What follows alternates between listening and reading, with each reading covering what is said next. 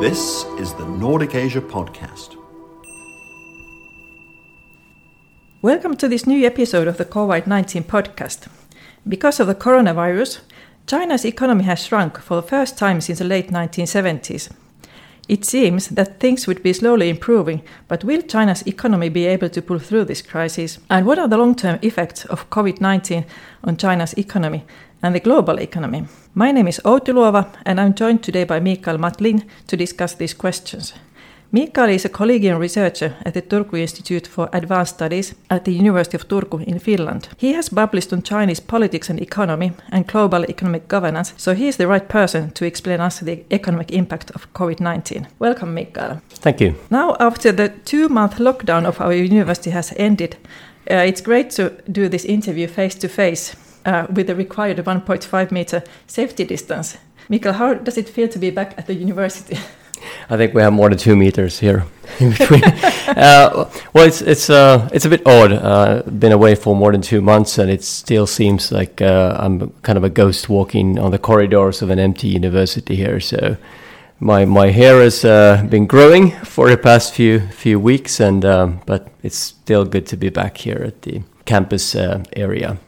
So if we go to the first question of today, if we start with the Chinese economy, will Chinese economy be able to pull through this crisis, Mikael?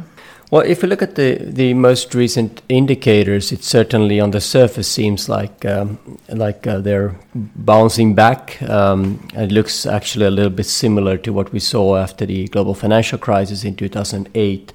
So the indicators 2 months ago were pretty disastrous, where we had a huge dip in almost all indicators, unprecedented in the case of China. And now several indicators such as industrial production and exports are showing a rapid improvement.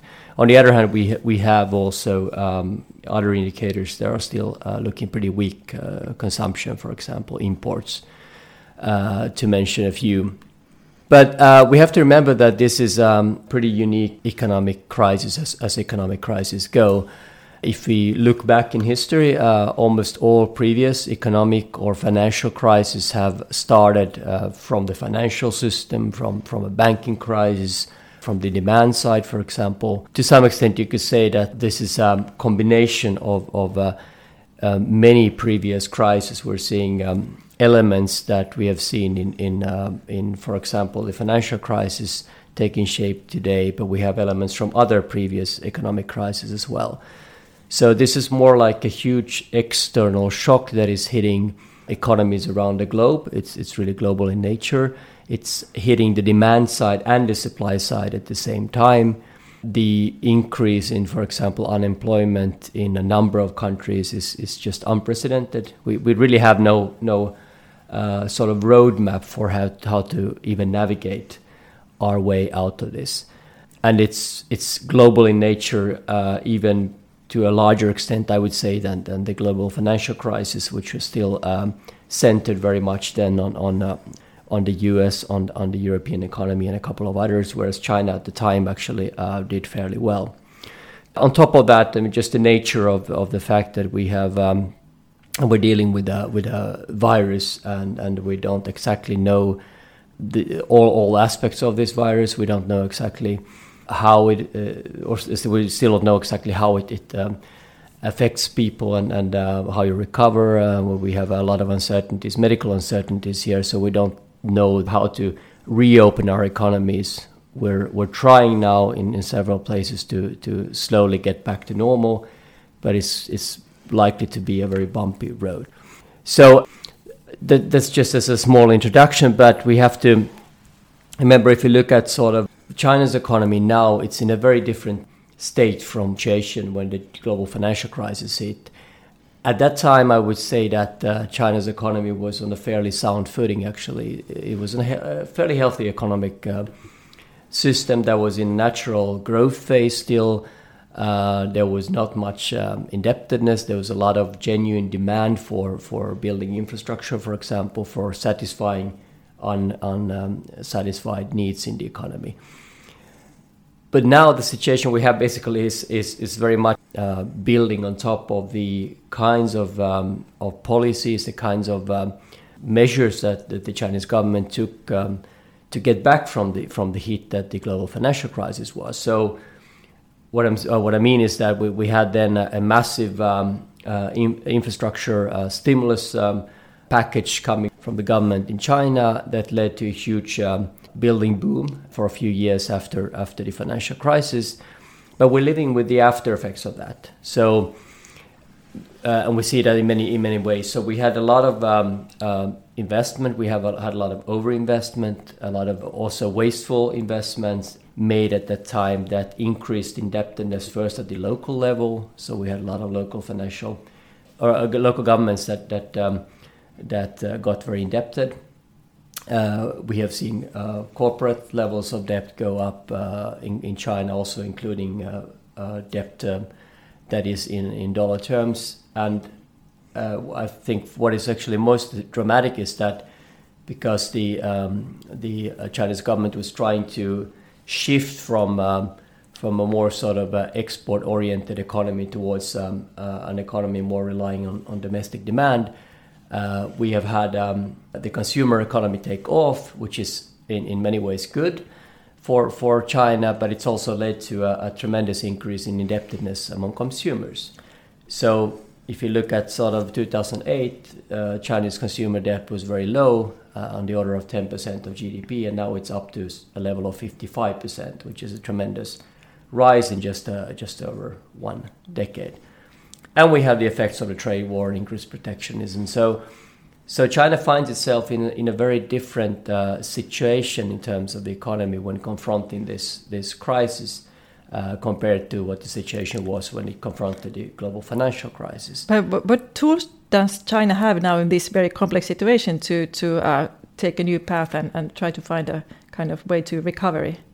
That's exactly the good question. I mean, if you look at discussions now within policy circles in China, economic policy makers, right this week, for example, there's been a lot of discussion about whether or not China should introduce another massive round of economic stimulus. And that's something we have been waiting for, but we have been waiting for, and actually a lot of observers outside of China have been wondering what China is up to, because we haven't seen what many would have expected, another massive round of stimulus. On the contrary, China seems to be really quite an exception now. If you look at other major economies, just about every other major economy has launched massive packages of various economic stimulus measures, whether it's the US or Europe or Japan. Or maybe that's coming on Friday when the National People's Congress starts its session. Yeah, they're going to be debating this, but it seems to me that there's some kind of growing consensus in China that China doesn't need or cannot afford to do exactly what it did in 2008, sort of put in 4,000 billion renminbi, I think it was at the time, package of measures. There's even been talk about China not needing quantitative easing. And I think it goes very much back to a realization that on the one hand, we have this indebtedness that is now really on all levels. So whether it's local governments, even the central governments getting more indebted, consumers are already fairly indebted for an economy at the level of development of China's, and corporations. So there's a real risk now to add on debt on top of this. A risk in terms of what is going to happen to the banking system, the financial system. There's probably going to already be an avalanche of bad debts coming as it is now.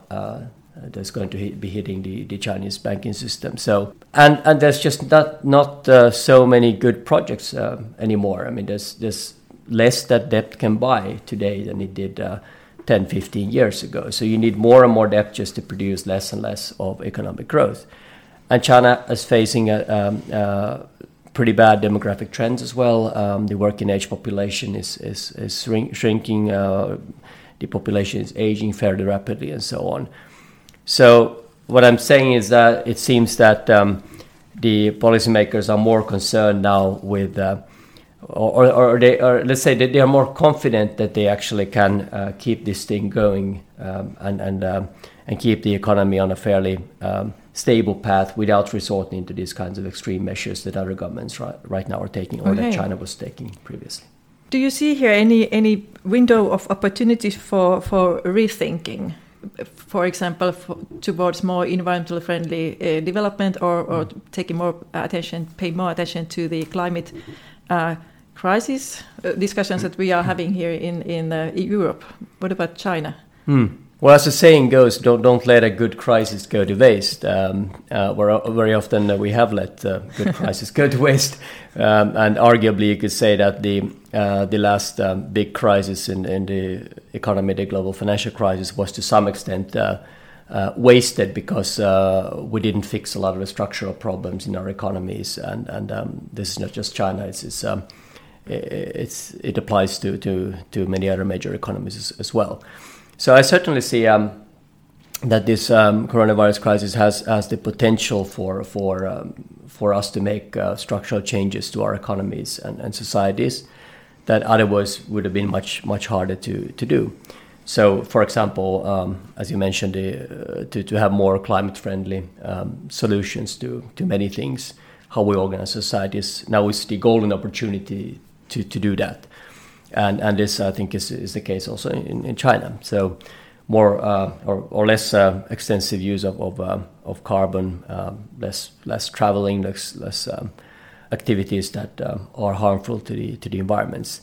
Some effects, if you look at the sort of micro level, of course, are fairly obvious. We've all been living through this now for the last 2 months or so. So increased teleworking opportunities. We have the infrastructure in place for that. It's more been maybe a case of getting sort of a change in thinking, for example, on the part of employers. And I can see that here, this is a big opportunity, especially in Asia, where employers typically have wanted to see their employees present. So we have all the technical facilities available for more use of teleworking, and this might be the impetus that shows that it's possible and it's actually even productive to do that.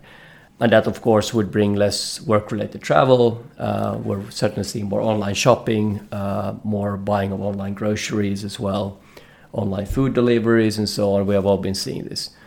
So within societies, I do see some hope for more sound solutions for how we organize our economies and societies, and in China as well as elsewhere. On the other hand, what I think is more concerning then is that many things actually are pointing towards problems ahead.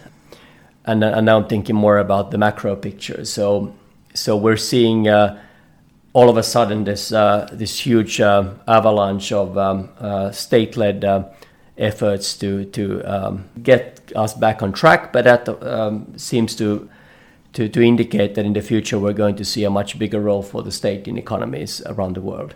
So in this respect, actually, what China has already had, or what China has been doing, China has been often called a state capitalist system, or the role of the state and the party state in the economy is much bigger than what we are used to. But now this seems to kind of validate actually China's path, and that sounds a bit worrisome. Thinking of the effectiveness or lack of efficiency in the state-owned companies in China. So yeah, it's really something that I ponder quite a lot actually, because the kind of the received wisdom has been that one of the sort of the things that the capitalism does better is better at allocating scarce resources to productive investments. So if you have a centrally led system, usually you're going to have misallocation of capital, and that's what China's sort of state-owned enterprises have been criticized for as well in the past, and certainly this huge stimulus package that we saw after 2008 was very much in the same way. And so you get a lot of wasteful investments, overinvestment, a lot of overbuilding, and not to talk about corruption. And corruption, of course, yes. So we have a whole lot of issues that go with that.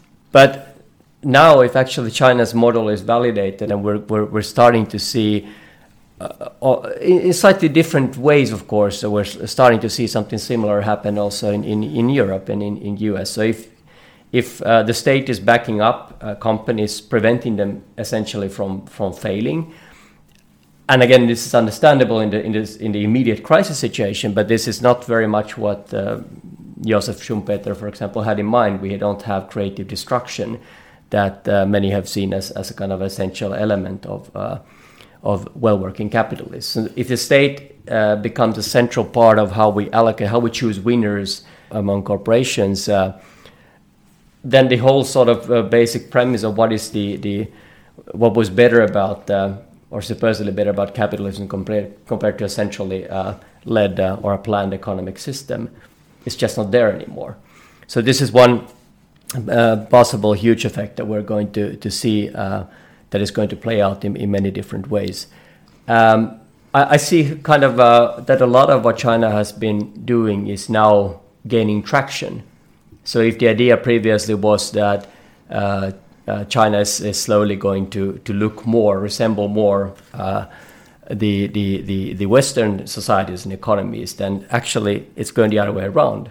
So in many ways, our economies are starting to resemble China's. And if we think about Europe, for example, we are seemingly throwing into the garbage bin a lot of these sacred ideas about, for example, not doing this kind of traditional industrial policy where you're choosing national champions, national winners, and so on. A lot of that is driven actually by the competition coming from China and the pressure coming from China. So we have several big economies and fairly important politicians now talking about actually we need a European or a EU industrial policy. We need to protect our national champions. Even central people within the EU are talking about this, and this is something we wouldn't have heard of in the past.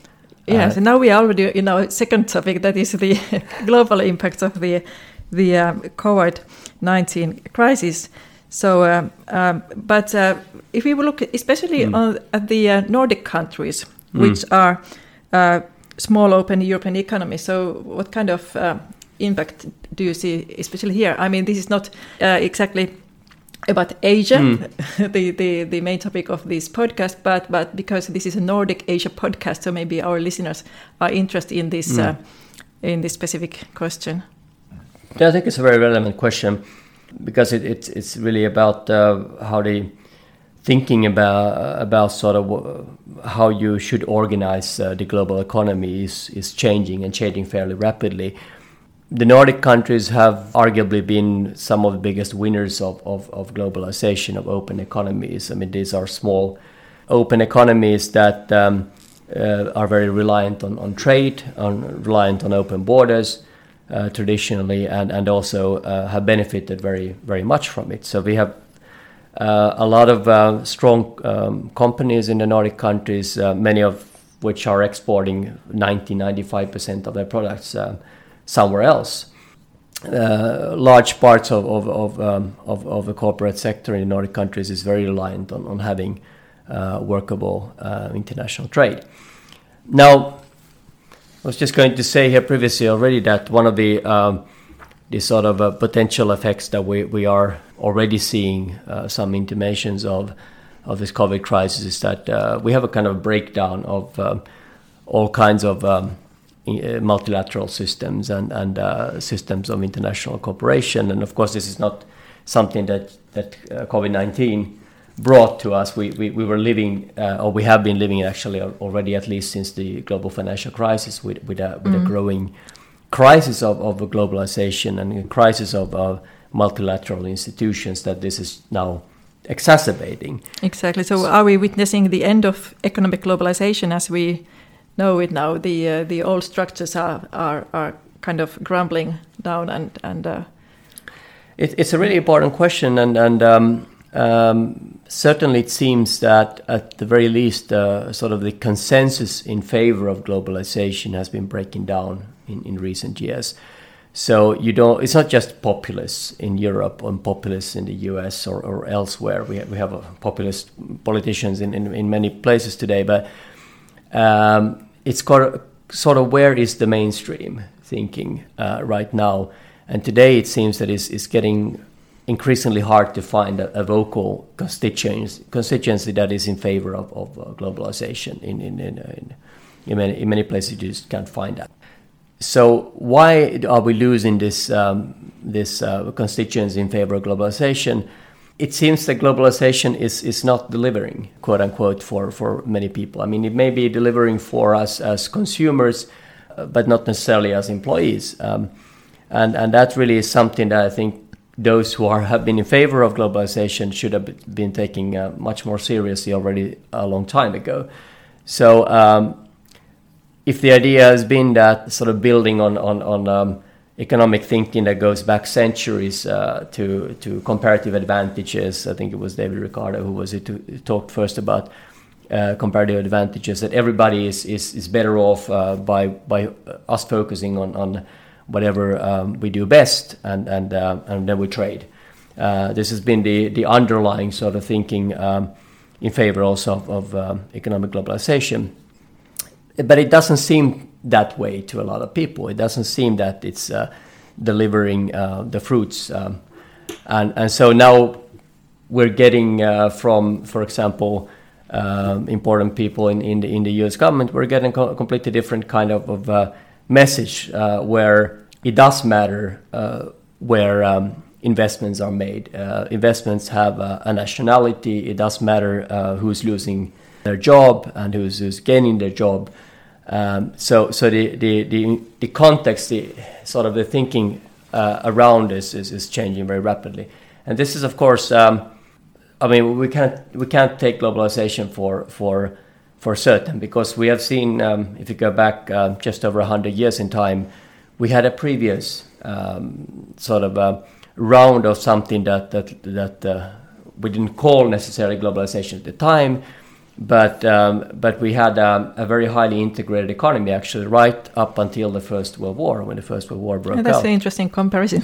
Yeah, actually, if you look at the figures, I think what I saw recently was that quite strikingly, actually, the level of international trade in recent years was finally up to where it was in 1913, 1914, just on the eve of the First World War, which we sometimes forget that we were so highly integrated in trade terms as a world economy already then. And then we had this long interlude with 2 world wars, and in between an economic depression that led to a long round of barriers to trade being raised, national borders being tightened, and so on. So we then had decades of essentially national economies that then slowly were starting to reintegrate, and it took us about 100 years to get back to where we were. And now it seems that the themes that, for example, Charles Kindleberger famously talked about the 1930s economic depression. We're back to the same kinds of themes now, with barriers to trade being raised, with protectionism, with economic depression, with mass unemployment, and so on. So the big question is: are we going to really be in for the long haul and decades of borders closing again and barriers raised? And that, to get back to your question on the Nordic countries, just cannot be very good for countries that have been comparative winners of globalization. So if we go to a world that at its worst was let's say in the late 30s and early 40s, really a kind of might makes right, whoever has the power makes the rules, then I just don't see that this is a very good thing for the Nordic countries. But you have to remember, of course, that what we also might see here is the emergence of major economic blocs.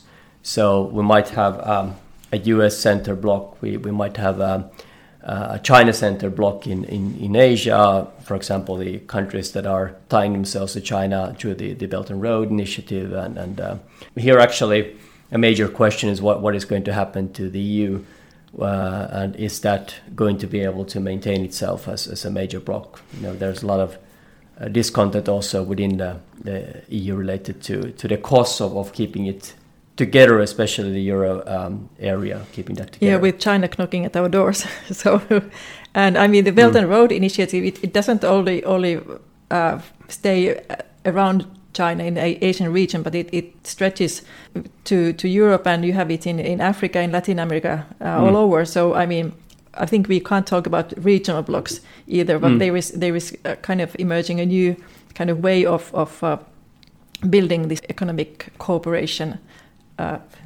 institutions. Yeah, I don't think anybody really has the answers, and I don't have an answer either to how the world is going to look 10 years down the road.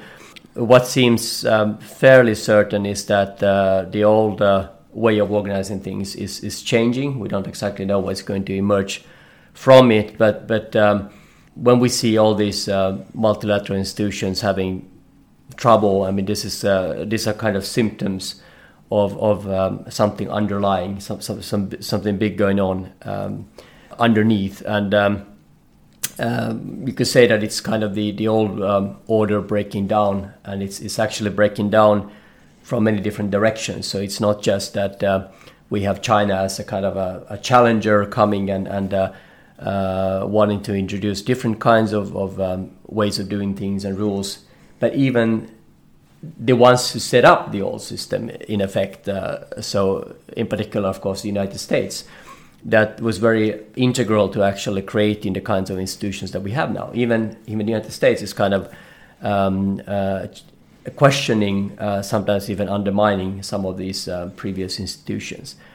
So we hear a lot of talk about a rules-based international order, which is, of course, a kind of euphemism for essentially the US-led or the US vision of what the international order should be like and what kind of rules should be governing it. But I mean, we have this big question, even though it carries some sort of baggage, this rules-based international order. But it is quite important that we have some kind of rules that govern. What are the Chinese kind of principles that it wants to bring into these new institutions that are emerging? I would like to go back 1 decade first in time, because the kind of consensus among China watchers at the time, just under 10 years ago, was that China is fairly content with the way things are.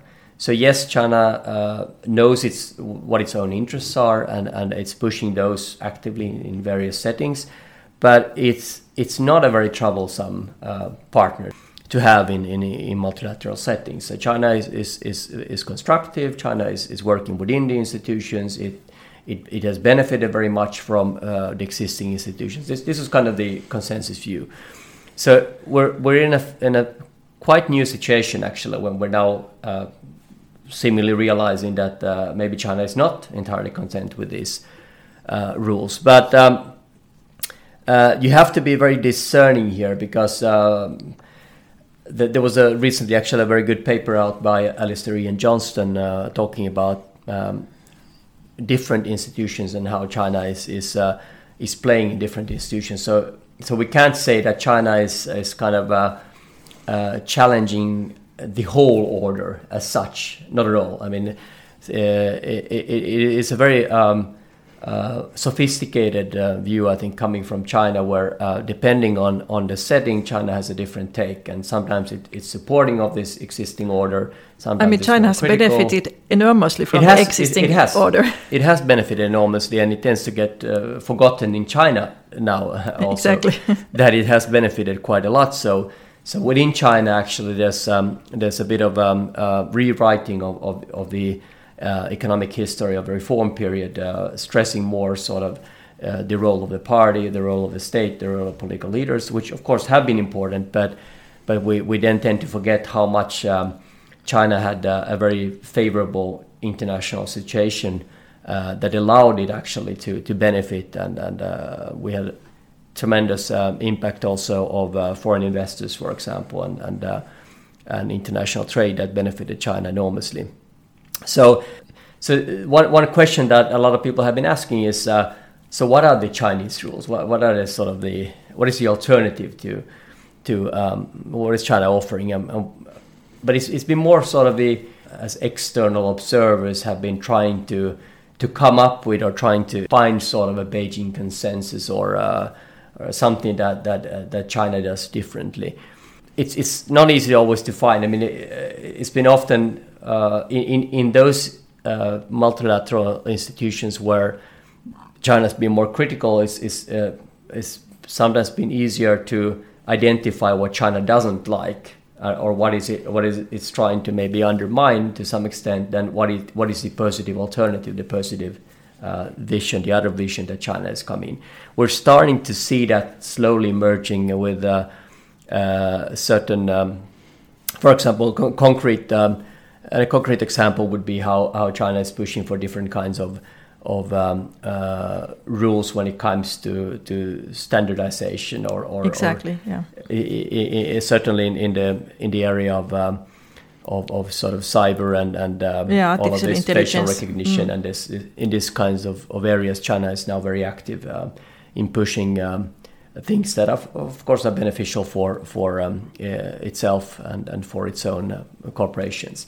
So we're seeing China become a much more active player in setting these norms, but I hesitate to say that this is the vision that China is a proponent of, because it really is a very mixed picture, a very sort of you have to take a very sophisticated view on it because it really depends very much on which institution we're talking about and which particular issues we're talking about.